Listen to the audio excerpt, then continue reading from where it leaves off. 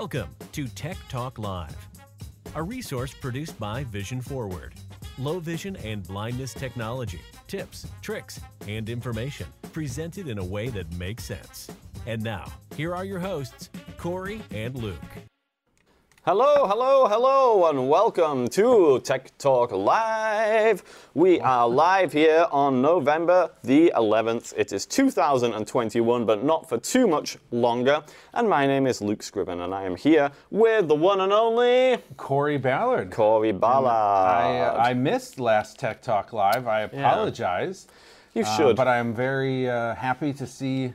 Thank you to Tom for coming on, but I was happy to see you were running that thing solo. It's like you didn't even need me here. Well, I wouldn't say that. It was a little bit stressful, but we got through it. We got through to the end, and that's the main thing. It was a good job. Yeah, so I hope everybody enjoyed the show last week when we were talking, or 2 weeks ago, should I say, when we were talking to Tom Persky from Iris Vision about the Iris Vision Inspire. But yes, I'm very glad to have Corey back with us here on this rainy Thursday. It is kind of rainy. You know, we had crazy good weather here in Milwaukee. Yeah. 60s, mid-60s over the weekend. It was beautiful. But I have a feeling, obviously, fall, winter is coming. I think we are officially on the downward trend. But all right, luckily, for all of our people here today, you know that myself and Corey will be keeping you warm throughout the winter. You can snuggle up. We're like a warm fire. Although I'm excited to bring some snow-related assistive technology in December, maybe. Oh, yeah, that's a good point, actually. Yeah, some kind of automated sled. Oh, I thought you were talking about the ZoomX products. Oh, the snow. Nice, good. No, I'm talking about some kind of accessible sledding. Oh. Or ice skates that you can ask Alexa to go forward. I don't know. Okay, well, I actually do happen to know, Corey, that you yourself are a keen sledder in the winter months. I have been known to sled once or twice. Exactly. So if there's any authority on accessible sledding here, I think you might be the one. Could be. Yeah.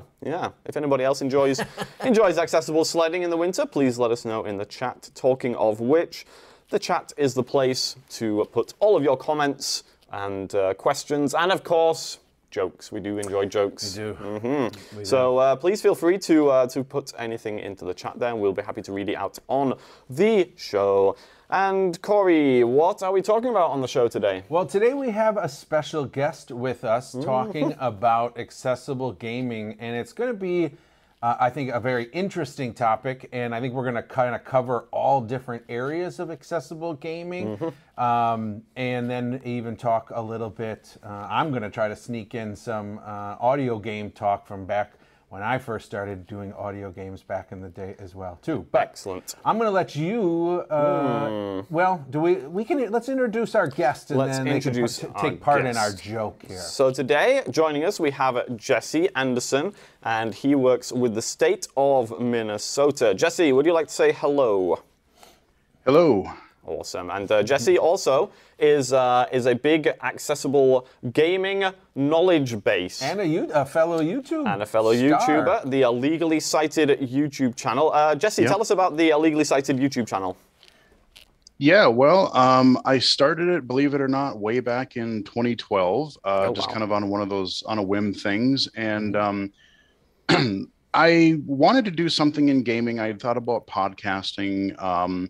And then a friend of mine and I, we kind of just wanted to show each other's projects in Minecraft and other things. And then I thought, well, you know, there's so many of these other gaming channels. What could make Illegally Cited different? Yeah. And I thought, well, that's actually pretty easy. At the time, there weren't all that many people with disabilities, be it vision impairment or otherwise, that were doing that kind of a thing. And so I kind of took the accessibility angle to it and looked at how games that worked well, that didn't work well, and showing things about game and technology accessibility. And the whole Illegally Cited thing came from, anytime when you're vision impaired and you get introduced to somebody and everyone's like, well, then they automatically jump to, what's your vision? Oh, what is your vision? Tell me about your vision. And so instead of just doing the same boring thing, I'm just like, you know what?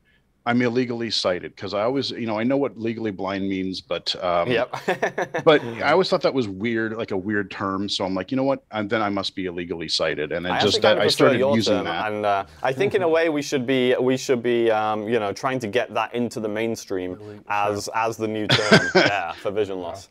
Yes. That just became my YouTube name, so that's how that came about. Yeah, and it's very cool. What kind of videos can people expect to see on your YouTube channel then? There's a lot actually, and they're divided into playlists so people can find what they're looking for. There are low vision spotlight videos. Those are videos where I look at a game, like a mainstream game that I can play with the vision that I have, and you have to have some vision to be able to play. There are PC and iOS accessible games. Those are more either voiceover accessible games, audio games, self-voicing games, those types of things. Cool. I have hardware reviews. I have some kind of geek stuff. I just put a video up yesterday of like the coolest toy ever, collectible thing that I got ever. Okay, hold on. You can't just drop that without telling us what the coolest toy ever is. I guess right, you can all if right. you want to send people to your. Well, that's a good point, YouTube actually, channel, yeah. but, Well, no, I'll give you a sneak peek. It's, let's just say, if you grew up in the 80s like I did, Yeah. you may like a little series called The Transformers, and I have the coolest Optimus Prime robot ever. Nice. It's awesome. Awesome. Okay, I can get on board with that. Yep. And but yeah, and then I also cover VR accessibility, virtual reality, not Voc Rehab, but virtual reality accessibility. We'll talk about that later, but I've been advocating for that for the past several years now. Okay, that all sounds excellent. Now, Jesse, I do have to ask you, and we need to get to our joke of the week, obviously, because we can't miss out on that. But just before we do that, Jesse, I do have to ask you, what's your favorite game of all time? You know, I would say the original Doom.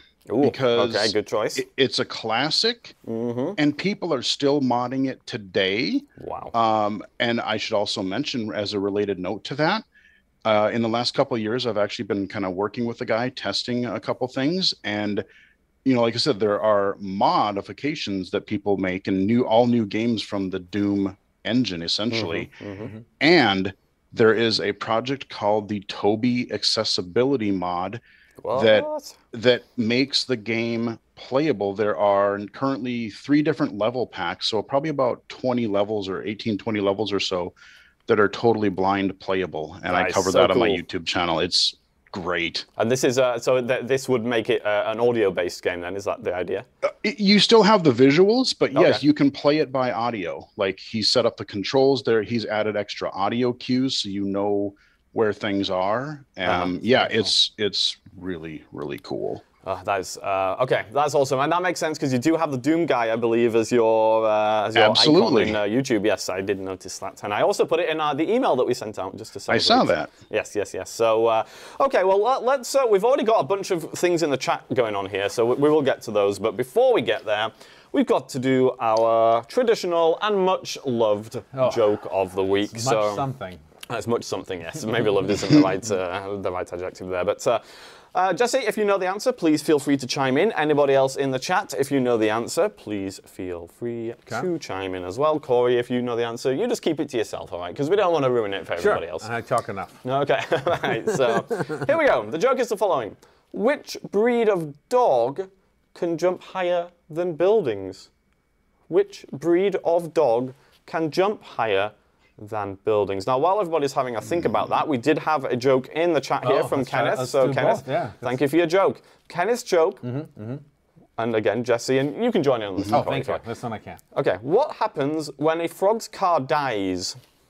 It croaks. Now that actually is a great answer, which isn't the quote-unquote correct answer, but I do like that one. All right. Okay. That's where my mind went. Yeah. No, that's not what we get.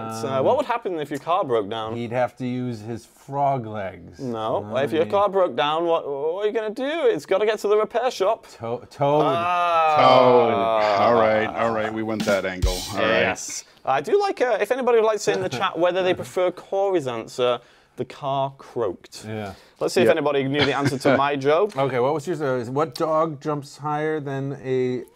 What breed of dog breed of dog can jump higher than buildings? I feel like it's a skyscraper.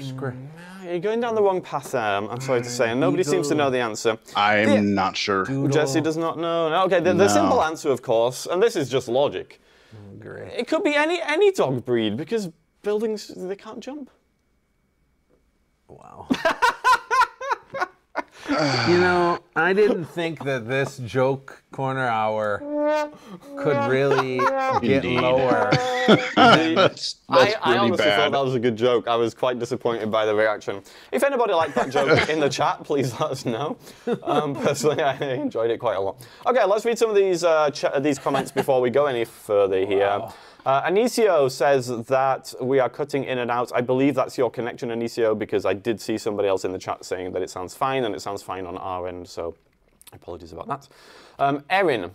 And I assume we're going to get onto this, Jesse, so you don't necessarily need to answer this now, but Erin says says, I have never tried VR. I've always wondered how that would work with my low vision and color blindness. And Jesse, I think we'll be getting onto that as we go, so I'm looking forward to hearing the answer to that. Sure. Shirley sent us an email and also in the chat here asked the same question, whether we can talk about The Dark Room and Blind Legend. And Jesse, I do believe that you do know about those games. Is that correct? Yes, I do, and cheap plug, but I'm pretty sure I've covered both of them on the channel at some point. Okay, brilliant. Okay, so Shirley, we'll make sure to talk about those a little bit today, but also feel free to go to the Illegally Cited YouTube channel. And also, so we did get a lull from Dawn. Oh, good. With regards to the joke, but unfortunately... Probably to the frog joke. It could have been to the frog joke. Unfortunately, we did also get a face palm from Lynn, so... Yeah. Lynn, I need one of those face palms, please. That's 2 face palms. All right, Jesse. So I think a good place to start here, and this is somewhere that Corey could also talk about as well, is talking about some of the history of accessible gaming, and maybe also what we mean when we're talking about accessible gaming with regards to vision loss. So Jesse, why don't you start here? Well, sure. I guess growing up, there really weren't all that many, if any, like blind accessible games, like audio games that I really recall. You know, I grew up back on the Atari 2600, NES days, those types of things. So back in the original days almost. But when we refer to accessible games, especially now when the game accessibility whole kind of topic is really taking off the last few years, it can encompass a lot of different things, people with wide ranges of abilities, disabilities, that kind of a thing. But as far as blind accessibility, it could be a combination of audio narration, could be haptic feedback to let you know things.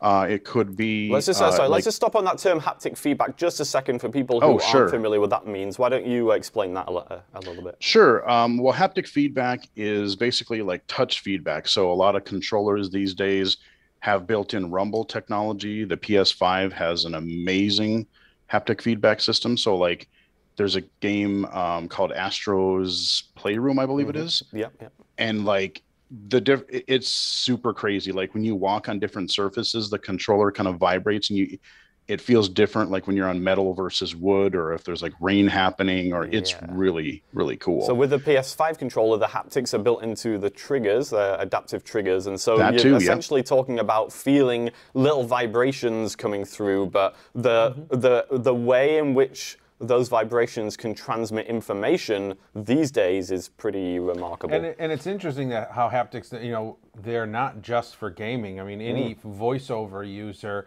when you bring out your phone and, by default, when voiceover's on, you get haptic feedback. When you swipe right and left, you feel that little vibration. When you hit the home button, that's another example of what haptic feedback is used And it really helps. What it also helps with is it kind of helps spread out information a little bit, because if you get too much via audio, you got sound effects and music, and then you got narration, you've got some other audible cues.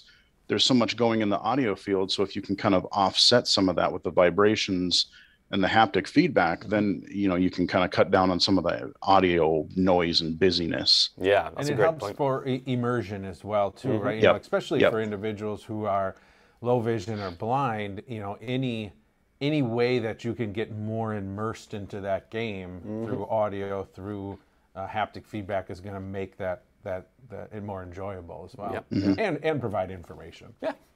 So what else do we have, Jesse? We got the audio, we've got the haptic feedback. What else? What other types of accessibility things are we looking at here? Well, the tricky thing about games is that every game is different because there are so many types. You have racing games and puzzle and, open world adventures now and, all these different things. And so it kind of depends on the game genre or game type, what things are needed. If you're in like an exploration game, you're a character and you're exploring someplace, or you're, shooting enemies in like a war scene or something. Those different types of things, like, how do you get around a 3D world? How do you, without getting lost, like without wandering aimlessly? How do you detect friendly allies or enemies where they are? How do you find items that are collectible? You got to pick up a quest item or ammunition or new weapons or whatever it is. So, or stay on a track in a racing game. Yeah. So I think the interesting thing about gaming is just the path that it's taken. So I remember back in the day, back in school in England, we had some BBC computers, or maybe Acorns we could have had as well. I don't remember exactly. But basically, the games that we were playing at that time were all text-based. Sure. And they might have graphics, but the graphics were literally static images. And the idea was that a scenario would be presented to you, and you would need to type in, your response to the scenario. And Commands. yeah, exactly. Yeah. Yeah. So there's I've like played a simple few of verbiage. those. Yeah, there's like simple verbiage you could use to do various things. Now those have the capacity to be completely accessible because we're talking literally about text here. So were those types of games accessible? Corey, I think you had been talking earlier about some games that you remember. Was it those types of games that you were playing? Some of those were, but then it was also the problem that you face then. So inherently those should be accessible, right? Yeah. They're text-based. Yeah. But a lot of it then came down to what engine, what platform, how were they presenting that Right. information to you, right? Could the screen reader access the text that was being provided? Right. Nowadays, a lot of those are quite accessible. You've got MUDs. What is that? Multi-user dungeon, yeah. And those are typically text-based, if I'm not mistaken. And there's been tons of work on MUD clients that make all of that accessible. Yeah, I mean, I played some of the DOS games back in the day that were kind of those text-based games, and there's been a couple of them that have actually been ported to iOS. I can't remember what they're called, but they're there. Yeah, and at iOS there was the one, I can't think of the name now too, that was sort of text-based where you Destino games? There was one you were on a planet and you went and looked at a spaceship. Oh, I can't think of the name of it. Oh, I played that. I think I covered that one. But that was again, that's that same kind of I almost want to, I don't know if you would refer to them as role-playing games, but basically it's, it starts out with an example would be, you're in a room.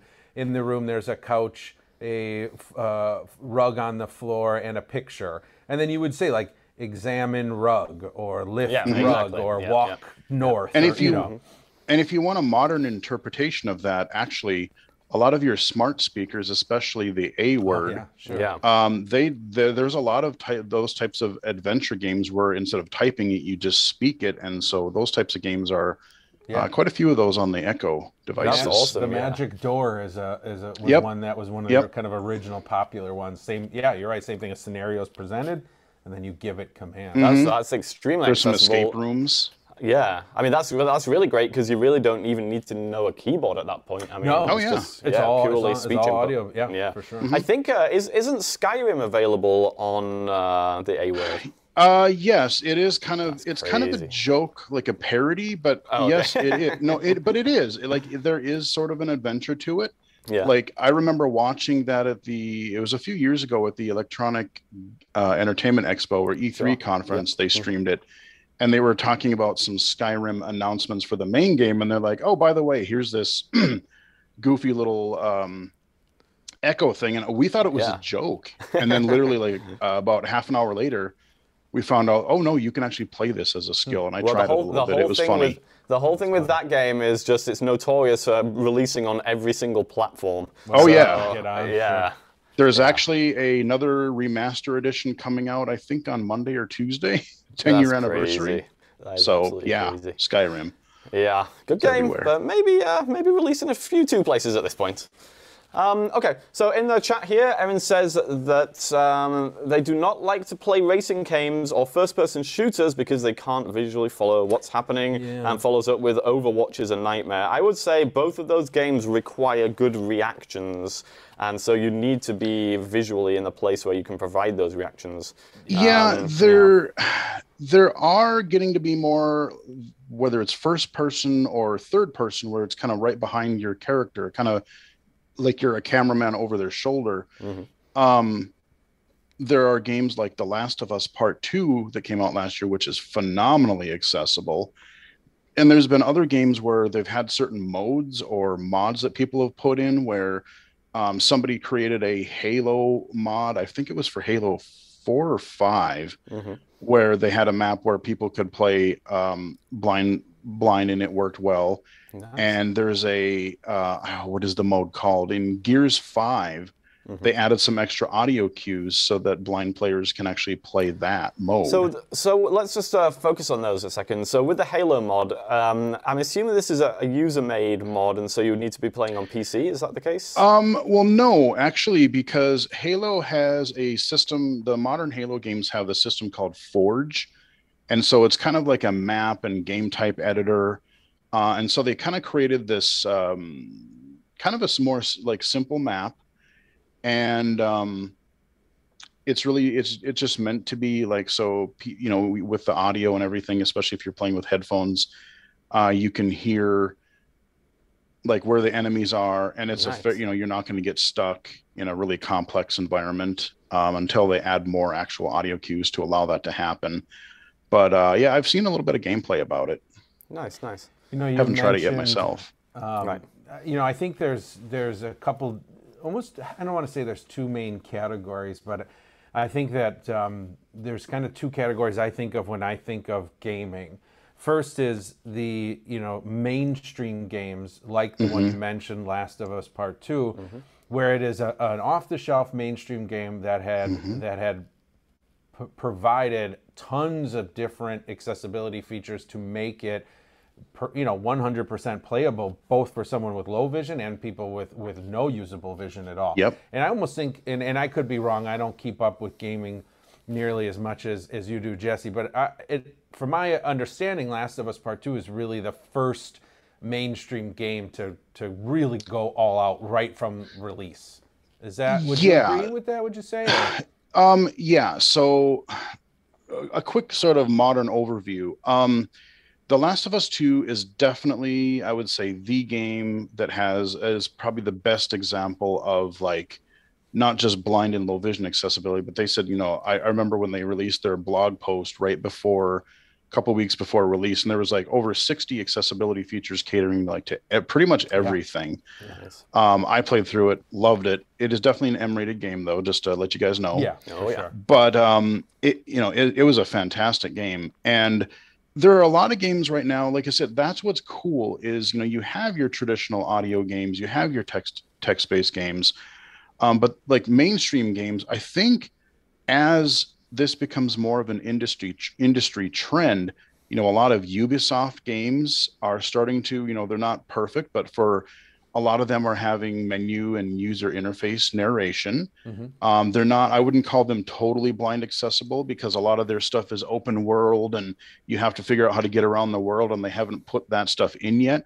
But every game, you know, they release, it gets one step closer. So, you know, within a few years, we probably will start to have some more different types of games. Microsoft, Sony, Nintendo, not so much, unfortunately, yet. But they haven't seemed to jump on that accessibility. No, but like Forza Horizon 5, which is an open world racing game. Yes, if you're totally blind, you have to rely on some of the driver assists, like steering and braking assists, to get around, because they haven't quite put in like a navigation system to let them manually steer as well. But there are some blind players who are totally navigating the open world via the in-world GPS and driver assists and winning races. So that's awesome. Kind of playable. And those Forza Horizon games are excellent. Oh, Just a lot of fun. I have it on my new PC, and I'm hoping to play it here today or tomorrow. Yeah, Forza Horizon 5 just released, Again. so that one Yep. is Game definitely worth Pass. checking out. Yep, exactly. And so I was saying before, there's two categories, and so you've got these mainstream games that have some accessibility features that have been provided to make it a little more usable for low vision, and obviously we're talking about a very visual medium here, so there's no question that low vision users will always have an easier time playing the video games. There's just no way around that. Yeah, it still can be tough, but for sure. Yeah. But then you've got a category of games that have been made specifically for individuals who are blind, and these are these are more either text-based or I think of the kind of classic audio games where it is strictly audio cues and the whole world is all done via audio landscape. And the nice thing about those ones is I think those are the types of things you're more likely to find on an iPad or an iPhone or an Android device. So not needing to buy a specific games console to have access to them. Exactly. So, they're most common, I would say. Audio games and those types of products are more mobile and PC, because PC's been doing it for 20, 25 years now. That's what I think back to is I lost my vision when I was about 12 years old, and prior to my vision loss, I played a little bit of Nintendo. I wasn't a huge video game person, but after I lost my vision, I was looking for things to sort of do and stay entertained, and came across some classic audio games from BSC Games, and then moved to I can't think of the gentleman's name. Jim company. Jim Kitchen? They had the kitchen sink games, but the Chillingham and Grizzly Gulch, those were by. I remember those. I can't think of his names now, but I love the names of those games. And then you had Super Liam for Liam Irvin, who still does. He's a regular streamer and YouTuber. Yeah, great content. But those audio games, those audio-based games, if you haven't tried one on PC or you haven't tried one on your mobile device, it's definitely worth trying them out. Now, for me personally, I've been, and Jesse, I'm curious about your opinion on this. I struggle with the audio games because I had vision previously, and so I know what I'm. So this, when I say this, it's going to sound bad, and I don't really mean it. No, I think I know where you're going. But I know what I'm missing. You know what I mean? It's not. Absolutely. I'm so glad you mentioned that. And I was just curious. I was curious if that's something that you feel about audio games as well, or. Yeah. So here's the thing. And anytime a new audio game comes out, like if you go to especially like the AppleVis forums or audiogames.net, those are two places where audio games really get discussed and announced and things like that.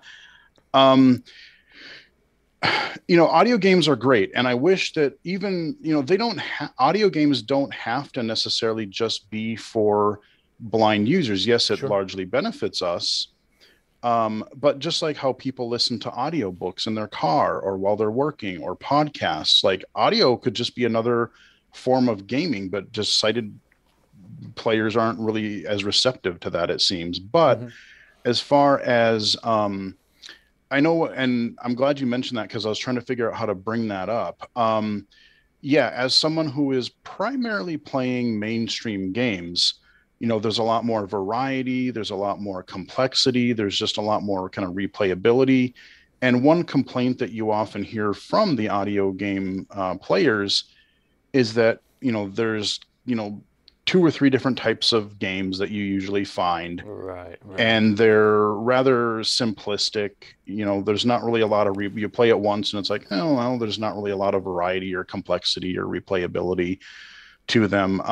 But what you got to remember is that, a lot of times these are made by, very small development teams, limited budget, that kind of a thing. And often made by blind or low vision gamers themselves. And another thing that I sort of thought about when I was talking to someone about this fairly recently was that if let's say that you are a totally blind developer and you really haven't had the chance to play a mainstream game, so you don't know what you're missing. All you're really familiar with is maybe your ideas and other audio games that you have played. You don't really know what to design because it's like, oh, this is the way that actually mainstream games work. Sure. So yeah, there's a lot of people who really get overly mad, I think, about, the lack of complexity and diversity in the types of games that are available to blind people. But then you also have the issue of, like, they are small teams, and it's, you want to charge, for them because you have to eat, you have to make a living. But, people a lot of times ask for codes or ask for free codes, or it's really hard to make a living and sustain making for such a small market. And that's I don't why think you can make a living. I mean, I hate. Yeah, that's why we we've don't seen need to go so many down audio this- games companies go under. Yeah, because I think you're right. I think the individuals who are creating these audio games are doing the best they can, and Absolutely. the people they're developing for want and expect more than what's possible, and it just because I've seen so many developers burn out and just disappear because they're just treated, they're just treated horribly, and it's tough. I mean, I get it. As a sure, yeah, customer, no, it you is. want, It you is. want good stuff, but it's I mean, a game like The Last of Us 2, you're talking about hundreds or even thousands of people working on that game over a period of 4 or 5 years. I mean, obviously, like an audio game on an iPad is not getting that kind of attention. And The Last of Us, the return on their investment, because they're open to primarily mainstream, they can afford it. But when you're making strictly a blind game, you're probably going to sell. And I could be totally off base here. I've never talked to a developer, but I'm guessing an audio game developer is probably going to sell a few hundred, maybe 1,000 copies of their game over a lifetime, and even that's probably kind of high. And when you come out with a game for $35-$45, then you get tons of pushback. Oh my God, how can you charge so much for a game? Right. So do you know what side people play for their games? It is passion. They do it out of passion. Exactly. Right. We have a question in the chat here, and Jesse, you can feel free to answer this or not. Kenneth was wondering what your visual acuity is. So my vision is really kind of bad. My left eye, which is my best eye, is 20/800. Okay. And I believe my right eye is like 20/2200. So not great. So Kenneth says that their VA is 20/750. So at least in the one eye there, you guys are fairly similar. Yeah, we're pretty close. Yeah. I want to just take a slight detour here. So we have been talking about accessible gaming, and I do want to talk more about some of the accessibility features that you might find in mainstream games. But we talked about audio games on the iPad and what have you. But I think it's also important to remember that these devices themselves do have their own accessibility tools built in. So obviously, if you're using an iPad, for example, you have screen magnification, which might be helpful. Let's say you're playing a card game, you could use the screen magnification to enlarge that if you needed to. We obviously have things like VoiceOver and TalkBack, different color modes. So there's those accessibility tools built into the devices themselves, which can make the games that you play on those devices more accessible. Yeah, a lot of times you need those accessibility features to make it accessible. Yeah, exactly. Yeah, so that's important. But there are also accessibility features built into mainstream video game consoles as well. We did a video on accessibility in the Xbox One, for example, and it has similar accessibility features that you would find on a Windows PC because the Xbox is a Microsoft product. So you do have screen magnification, you do have some form of narrator, you do have some color modes and things like that. And the magnifier, for example, is usable within games. So even if a game itself doesn't have an accessibility feature, you can use the Xbox's magnifier within the game. And I assume... Go ahead. Sorry. I was going to say, one caveat to that is the magnification, the way that a lot of these work on consoles like Xbox, PS5, is that you turn them on. You can't really do live gameplay while magnification is in. You're going to use it to kind of read something or look at something. Right. Because it takes over your controls a little bit to manipulate the magnifier. Sure. Yes. Versus and that's very true, yeah. So I was playing Assassin's Creed on the Xbox, and I zoomed in with the magnifier, And then you can change back the controls. So you need to use buttons on the controller to zoom in, but you need those buttons for the game as well. Sure. So once you've zoomed in, you can switch the controls back to the game controls, but obviously the limited field of view means you're not seeing everything that's happening on the screen. Interestingly, at that point, Sure. Yeah, I mean, in The Last of Us 2, I keep coming back to that game, but they really surprised the heck out of me because they had this really cool high contrast mode. Yeah. But they also had their own built-in magnifier that used the touchpad on the PS4, PS5 controller. That's awesome. And you could toggle it on and off, zoom in and out during gameplay. It was kind of wild in how well it worked, actually. Let's talk about that game a little bit more, because I do think it's been a bit of a standard bearer in terms of accessibility. And the interesting thing about it in terms of vision is it is accessible to people who are both blind or low vision. Yes. And so that you will find on YouTube, I know, Corey, you've enjoyed watching videos on that somebody who is blind, right, navigating that game. And in fact, you did buy that game yourself. I did. I don't know that you've had much of a chance to I have not dive yet. into it yet. No, I haven't, because I tried doing it without headphones, and I realized right away, like, oh, this is never going to work. Yeah, no, you definitely want to use headphones. Exactly. Yeah, So. let's talk about how that game is achieving what it's achieving. Jesse, what types? You've already talked about the contrast and the magnifier. Tell us a bit more about how the contrast works, and then also maybe about how the audio side of things works, and so on. So what's really cool is, and when I went into it, I knew that I would use some features, especially like the menu narration and things like that. But I didn't know that I really didn't use magnifier all that much, but I did use high contrast quite a bit. So what's really neat is, this is an action game. There's some stealth elements. You can kind of play it however you want to.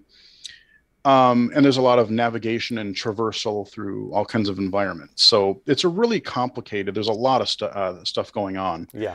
And the high contrast mode, it uses the PS4, PS5 has a touchpad at the top middle of the controller. And if you turn the feature on, you just flick to the left and it turns this high contrast mode where allies are blue, enemies are red, interactable objects like doors or objects you can pick up are yellow.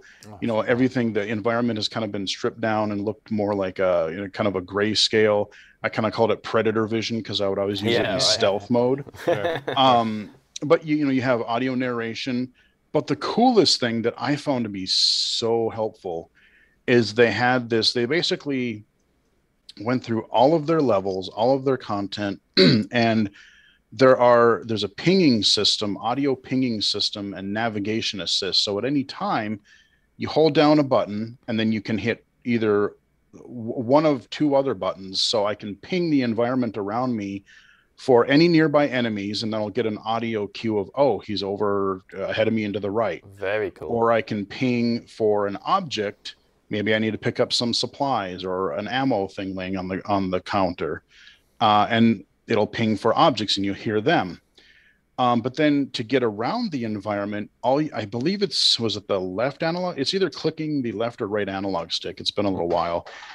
And depending on, like, if you're just moving around, it will guide you through the environment. And this isn't, you're not just going on flat floors. You're going on hills and, canyons and through, city buildings and things. And you're climbing up vehicles to jump through second floor windows because the path is blocked. So there's really complicated environments, but it seamlessly guides you. Anytime you click the right stick, it'll guide you toward the way you're supposed to go. But if you do that right after you ping for an object or an enemy, clicking that stick will guide you toward that item or enemy. It's super intuitive. Okay. When you say it'll guide you toward, how is it doing that guidance? It basically turns the camera in the direction, so you just move forward. So if you just push forward on the stick, now you're moving toward. Right, now you're aiming toward where it wants you to go, and it's not just toward the objective. Your objective might be up some stairs, turn left, and then jump over some boxes, and it'll seamlessly guide you. And there are audio cues for if you need to duck, if you need to mantle leap over something, or if you're near like a drop-off ledge where if you fall off of it you'll die. It'll tell you that there's a ledge here, don't go any further. Very cool. So it's amazing. Yeah, and I do know that accessibility is becoming more of a feature in mainstream games. So I think it's, if you're interested in gaming, it's something worth kind of delving into and trying out. Yeah, and if you want to know more about, especially a lot of mainstream accessible games, they just did their, God, was it fourth year, I think? The Game Accessibility Conference, or GA Conf. They have a North American version that they just had about a month and a half ago. Okay. And they have a European version that they had earlier this year now. And the last few have been streamed online. And the GA Conf YouTube channel has all the sessions archived. I actually did get to go down to the 2019 version in person when it was in California. And I was actually on a panel of 3 people that were talking about blind low vision accessibility. So I actually got to be a panel member, but it's a super interesting conference, and it is now a 2-day conference because there's so much content to cover and get through. And so if people go onto YouTube and type in GACon, then they should be able to find GACONF. Yeah. CONF, okay, GACONF. Yep, GA Conf. We should be able to find some videos of that conference. Yep. Cool. Let's. I want to make sure that we hit these 2 games because Shirley is very keen to learn about The Dark Room and Blind Legend. Can you remember anything about those games, Jesse? Yeah, A Dark Room is. I played it on iOS, and you start out. It's rather simple. You're kind of in this dark room, and you have to keep this fire lit because there's stuff in the darkness or something that kind of it'll get you. But as you start kind of building out your base or building out kind of your home base, essentially, then you start being able to go out into the world and look for resources. But then you have to find items. You go back and you kind of make weapons and things. You start out very gradually and you kind of spread out in the environment. There are enemies, so you have to kind of craft weapons and like healing items. And I played it for quite a while, but I never really, I don't think I ever finished it. Okay. And I see this is an audio game, is it? It's actually, there are some sound effects if I remember correctly, but you use voiceover to play it because it's basically a lot of text. There's some buttons and links and stuff. Okay, so and it's a voiceover sounds like game. It's fairly involved. We were talking about how these games are always the most complex, but and they definitely have gotten better. Yeah. Oh yeah. I mean, a really good modern one, if you're looking for a voiceover accessible game, is Swordy Quest. That one is it's an audio, or it's visual and audio, but he's done it's a one-man developer, and he's done an excellent job it's an audio role-playing game. And you go through like the world map, you're fighting dudes, you're going on quests, there's dragons, and it's, it's pretty solid. And he's adding new content and accessibility features and fixes all the time. I would play it just because it's called Swordy Quest. I mean, yeah. You can't get a better name than that. The other game that Shirley was asking about was Blind Legend. Do you happen to know anything about that one? Yeah, Blind Legend that's more of an audio game. That is, it's on PC, it's on mobile. I don't remember if it's on Mac or not, but I've played both the PC and the iOS version. And it's kind of like an audio, like a story adventure game where, you're this guy and you're traveling, you're sword fighting. Is that the one, Jesse, where there was 2 that came out, Blind Legend, and there was another one, I can't think of the name of it now, that came out together. Is Blind Legend the one where you start out, you're a knight and you're being walked through the town and you have to follow your daughter, or your daughter's kind of yelling for you, and you follow. So and you follow the voice. Exactly. So she'll be like, "Over here, Dad," and so you go there. So which I really, one of the things the reason I brought that up is what's cool about that game, and I love that they used a character for your navigation, so it keeps you a little bit more in the game versus like a beeping or something. That makes a lot of sense. It's cool. Follow my voice over here. Yeah, and there's been several audio games that kind of do that similar type of thing. One of the recent ones that is out on PC and, believe it or not, Xbox. So if you want another accessible game to play on the Xbox platform, The Veil. That was the other one I was trying to think of. The Veil just came out a couple months ago, and they did similar stuff with that one. I played all the way through that one, and that was pretty good. Very, very cool. Okay. Just recently, I'm just curious, real quick, if you don't mind, Luke, Jesse, have you done it? We were talking about mods before, And I've seen just recently now that Hearthstone has been made accessible with mods. Now, my understanding of Hearthstone, it's kind of a role-play based card kind of game. Yeah, sort of, right? I would compare, if you're familiar with the concept of something like Magic the Gathering, where you have like different cards that represent like creatures or spells, that kind of a thing. And yeah, it's a fully visual game. And currently the mod is only available on the PC version. So like Hearthstone is available like everywhere, but you can't play it on iOS. You can't play it on any other platform because you do need the PC mod. And I have covered that game on the channel. I streamed the first couple hours of it on Twitch. So yeah, they did a remarkable job with it, actually. And people love that game as well. Yeah. Oh yeah. So let's say that I'm a PC user and I want I'm a PC, hello, my name is PC user, and I would like to find some accessible games. Can I go to, for example, Steam or the Microsoft Store and type in accessible gaming and find some good games? Well, I don't know that Steam has user tags that people can put in. I don't know if there's any accessible tags. Microsoft just announced sometime in October, they announced that coming soon, the Xbox and Xbox, like the Games for PC store, are going to soon have different tags for like accessibility features. So if you're looking for that kind of content, as things are starting to do that. So, you know, things like The Veil or stuff like that. And, you know, other mainstream games, some that are really popular for totally blind players, some they may or may not have accessibility features in them specifically, but fighting games are very popular because you're basically two people left and right, and you use the audio cues of the environment and the characters' noises. Corey and I played some Super Street Fighter 4. We did. So I played with my son on his PlayStation. We play. So we had we had one round. Well, we had, you know, it was best of 3. And I believe that Corey won. Well, I think I beat you when you were sighted. You beat me when you were blind. That's right. Yeah, I forgot I did that. Yeah, I closed my eyes. Yeah. Jesse, would you say if for Mr. PC over here, and actually not even just Mr. PC, but anyone, would you say audiogames.net is one of the best resources to go to, or where? You'll probably find the most coverage of, especially games that are designed for blind, visually impaired audiences, audio games, that kind of a thing. You'll find that there.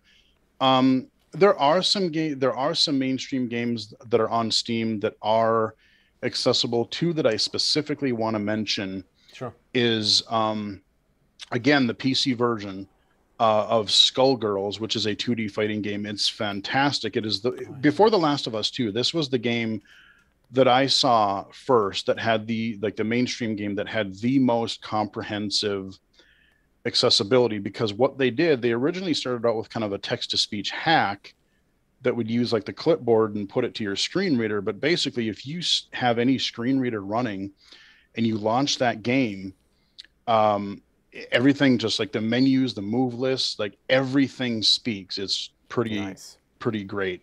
So if you just download the regular version, that's going to have all there's nothing else you got to download. Just run your screen reader and launch Skullgirls. Was that a Japanese-based? It's a 2D fighting game. It's more tag team based, kind of like your Marvel versus Capcom type of thing. But the other one I have to mention is Sequence Storm. It's a rhythm racing game. So you're familiar with things like Rock Band Guitar Hero, where you have this kind of track of notes going down this kind of note highway. This is again a one-man development team, and he's made 2 blind accessible modes, one in particular that's really solid. And not only is there a blind accessible mode, there's menu narration, there's accessibility for like other things like hearing, like, you know, adjusting difficulty, motor disability, accessibility features.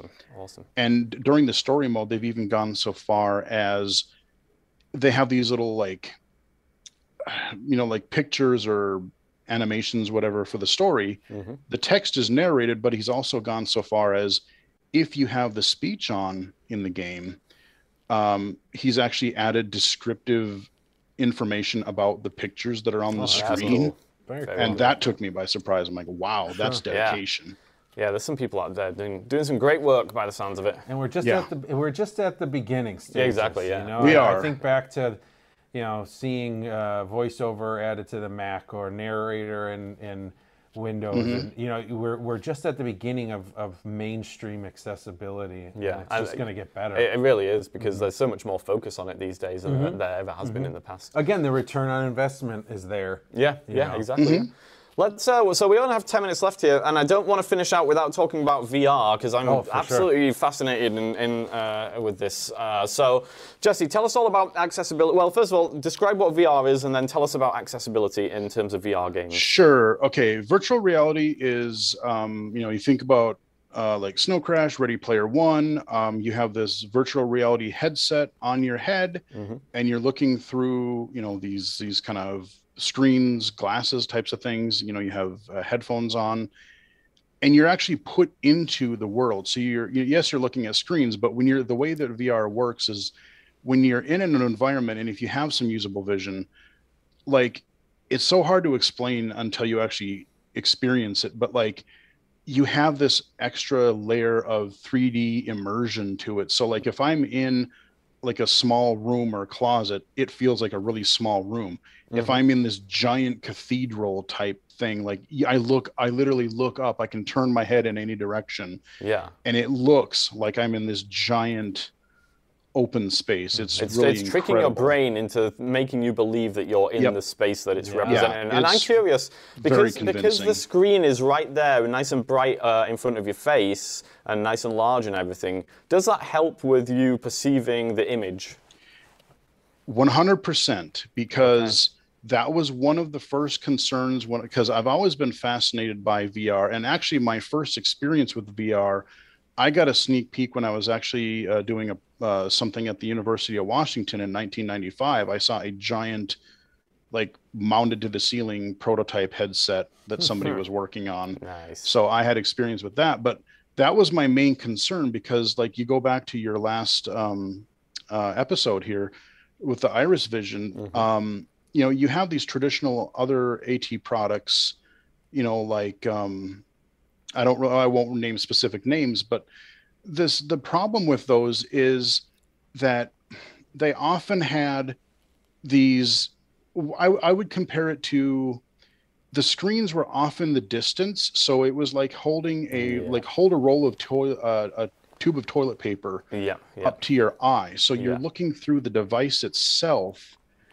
before you get to the actual image. And that is just enough depth to really make it very difficult for people with more extreme vision loss like myself to be able to see it. And that was one of the things I was most excited about with things like the Oculus Rift and Oculus Quest, because it was right up in front of your eye. That's it, yeah. And I think, so with the Iris Vision, that's why that device has been popular, because you are completely immersed in the screens right there, right in front of you, So that makes sense. I mean, it makes sense that VR would be helpful as a gaming platform for people with vision loss. Oh, okay. We have a VR, I want to mention a few things about VR in particular, because it has its own very unique set of challenges.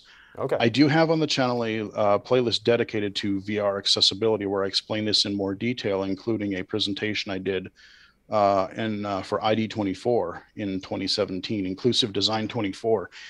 And the problem with VR, and it's really cool because it actually made me realize some different things about how my vision worked in the real world, because you're not looking at like a flat screen image like a regular game.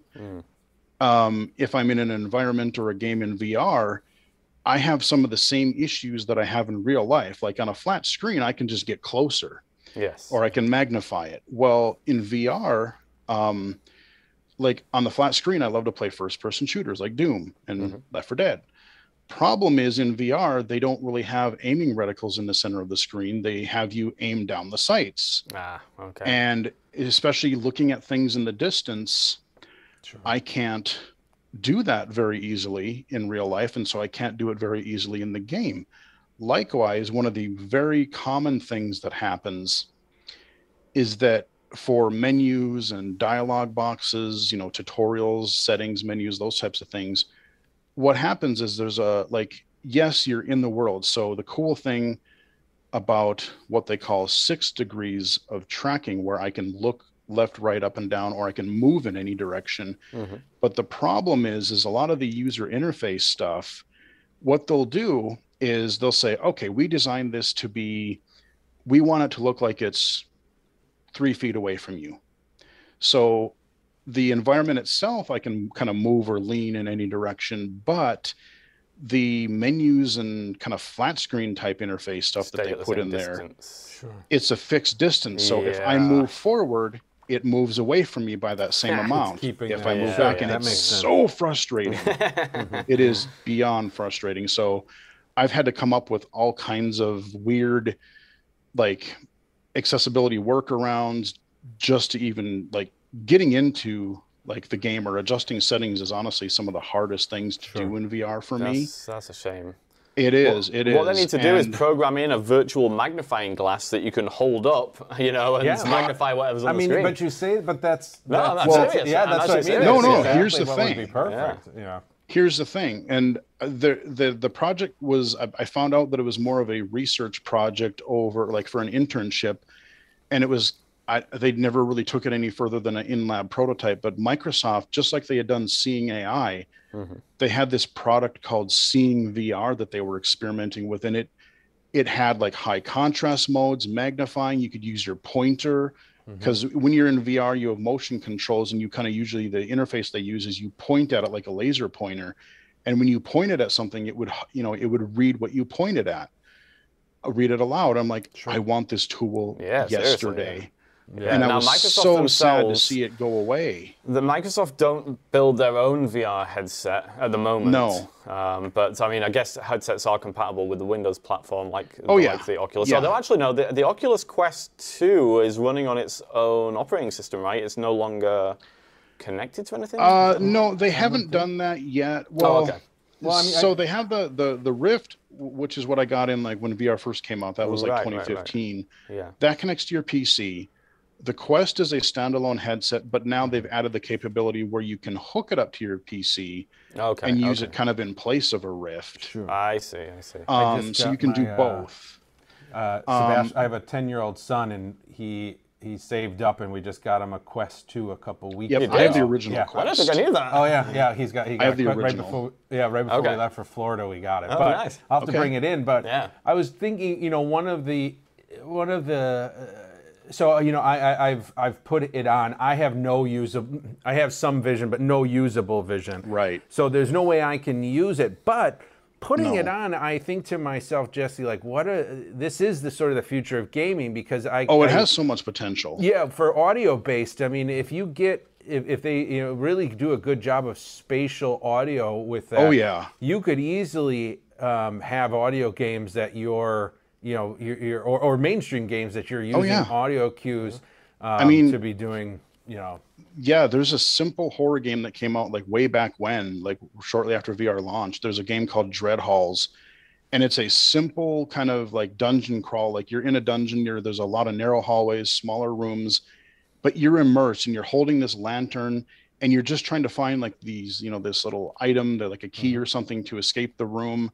You're finding lantern oil and things, but there's like these things that chase you. It is, with the audio, it is so immersive. It's one of my favorite experiences. But I do really want to mention really quickly, if you are interested in VR or even augmented reality accessibility, think about Seeing AI, Pokemon Go. If you're interested in either types of those technologies and accessibility, I would definitely recommend looking at XR Access. It's an organization I learned about last spring-ish, and I've been, there's no cost or anything, but they're always looking for developers or people with experiences, people with disabilities who can, have their own experiences, that kind of a thing. So xraccess.org. Okay, great. I would definitely recommend checking them out. It is definitely the future. And as you mentioned with AR too, I know we got to wrap up here. Yeah, but with I could talk about this augmented forever. reality, that's going to be the future of just our mainstream technology, iPhones, Androids. There will be a time where you no longer are carrying a phone, or you're wearing AR glasses. Wired right to the brain, baby. Well, and it probably I don't know could about be, that. but just for those that aren't aware, the VR, the difference between VR, virtual reality, and AR, augmentative reality, is VR, you're fully immersed in that world. AR, we are augmenting or changing the world around you. So one example that I usually give to people, or I think could potentially be a use for this in the future, is you're walking down the street wearing these glasses or this phone, whatever it might be, and a guy, somebody walks up to you, and above their head, their name and the last time you saw them pops up, and so you're like, oh, hey Jim, it's been a while, So that's that kind of an example of AR where we're changing. Oh yeah, like I want like a pair. There are different types of. There's like the Envision glasses right now, but I'm waiting for an open platform glasses system that you can put a bunch of different apps on.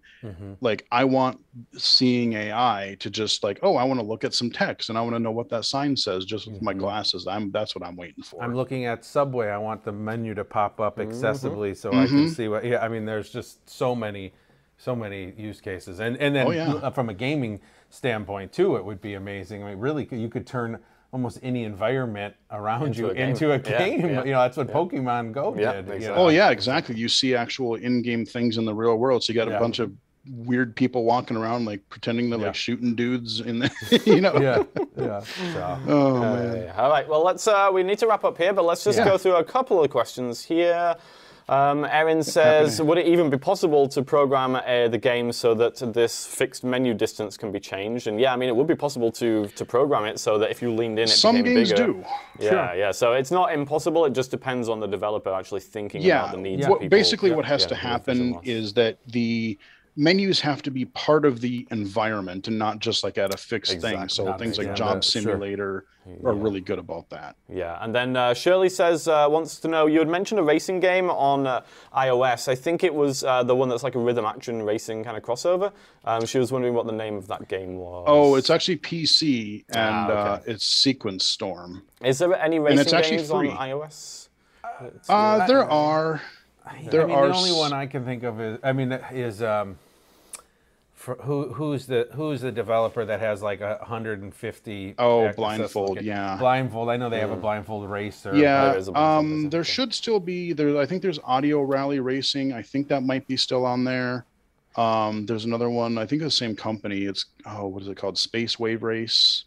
So many of these unfortunately came out, like Papa Sangre and Nightjar. Some really awesome audio games, but they weren't kept up, and that's the real hard part too. We were talking about the hard part of developers creating the games, but so many of them don't keep them up then through all. Well, they just lost their funding. Exactly. Because those two I just meant, those were great. Those were phenomenal. Yeah. So never throw away your old devices is basically. I still have an old phone for those. There you go. Audio Defense Zombie Arena was so good. Anne says, what is a good beginner game for an elementary age student who is low vision or blind? Any recommendations there? Definitely not Last of Us Part 2, I'll tell you that. No, absolutely not. Yeah. Oh, that's tough. Because it depends on what types of games you want to play, like a puzzle or like a card game, or let's throw out a couple of names out there if there's just anything, any genre. Take a look at some of my playlists. Oh wow, that's a good plug. Them. Speaking of which, let me put your YouTube into the chat here. So youtube.com/illegally cited. We mentioned for iOS, we just mentioned blindfold games, and I think that's a whole separate discussion that we don't need to have today. But I do think for a beginner gamer, audio game based person, especially if we're talking a younger student, I think those blindfold games are actually quite good to sort of introduce you. And there's so many different ones that you can find. Oh, there's a ton of them. I think there's like over 80 of them. And it does a good job of teaching you the techniques and the makeup of games, and not only just moving and navigating around your device too. So some are more audio based, some are more voiceover based. If you want the ultimate trippy experience for iOS, you really need to try Black Box. Okay. It is so good because you don't just play the game within itself. It actually you have to think about how you use the device. Like maybe you got to use the tilt sensor, the accelerometer. Oh, maybe you got to cool. use the brightness or That's awesome. the muting.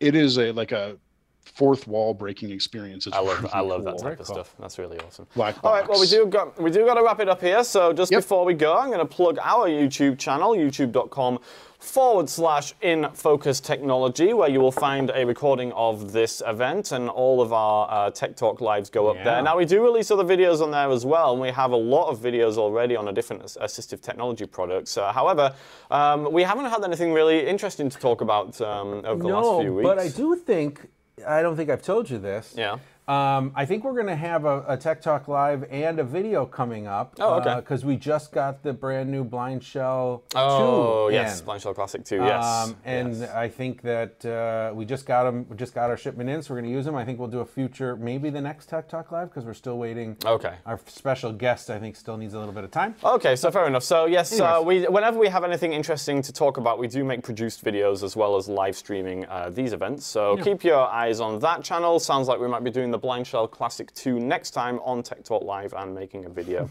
Yeah, do keep an eye on that. Let me just before we go, I just need to type in the YouTube again for the illegally cited, because I didn't send it to everybody, which is always a problem. Here we go. Thank you so much for that, Corey.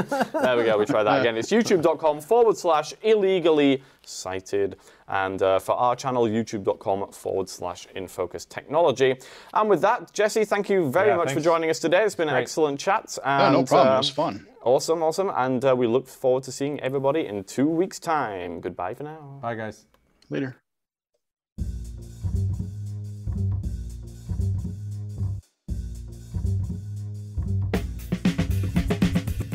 Thanks for joining us for another Tech Talk Live. If you enjoyed Corey and Luke's antics, join us again in 2 weeks. To register, visit vision-forward.org/Tech Talk Live.